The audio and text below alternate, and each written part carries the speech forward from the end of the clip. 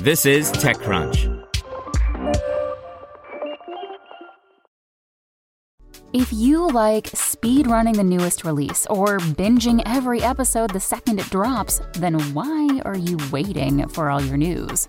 Check out IGN's updated Games and Entertainment News podcast. We're dropping new episodes in your feed all day to keep you up to date the minute there's a new announcement. Find IGN Games and Entertainment News wherever you listen.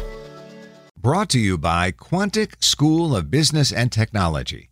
Quantic's highly selective admissions model enables future leaders to accelerate their careers.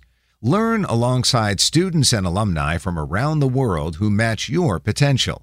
Visit quantic.edu/TechCrunch for more. Raspberry Pi Foundation launches $4 microcontroller with custom chip by Romain Delay.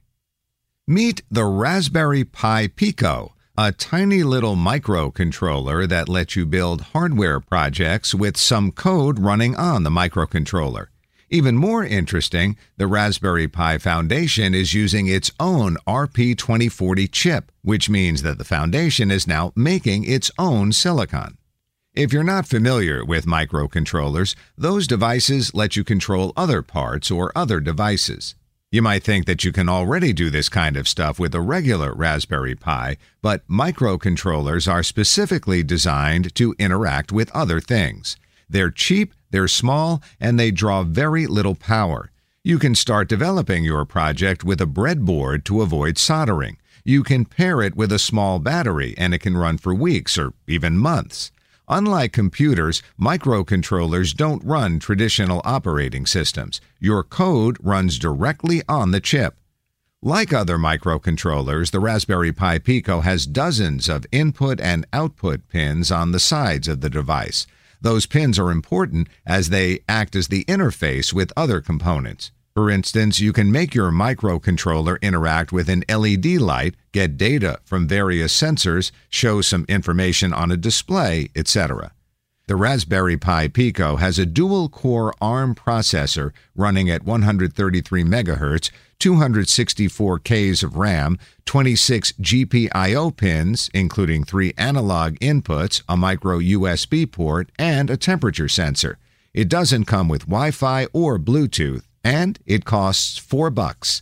If you want to run something on the Raspberry Pi Pico, it's quite easy. You plug your device to your computer using the micro USB port. You boot up the Raspberry Pi Pico while pressing the button. The device will appear on your computer as an external drive. In addition to C, you can use MicroPython as your development language. It's a Python-inspired language for microcontrollers. The Raspberry Pi Foundation has written a ton of documentation and a data sheet for the Pico. Interestingly, the Raspberry Pi Foundation wants to let others benefit from its own chip design. It's reached out to Adafruit, Arduino, Pimoroni, and SparkFun so that they can build their own boards using the RP2040 chip. There will be an entire ecosystem of RP2040-powered devices. This is an interesting move for the Raspberry Pi Foundation as it can go down this path and iterate on its own chip design with more powerful variants. It provides two main advantages: the ability to control exactly what to put on board and price.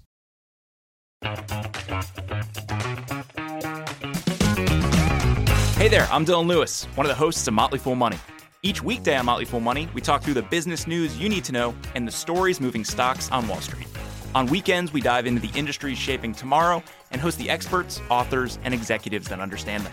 Tune in for insights, a long-term perspective on investing, and of course, stock ideas. Plenty of them. To quote a listener, it pays to listen.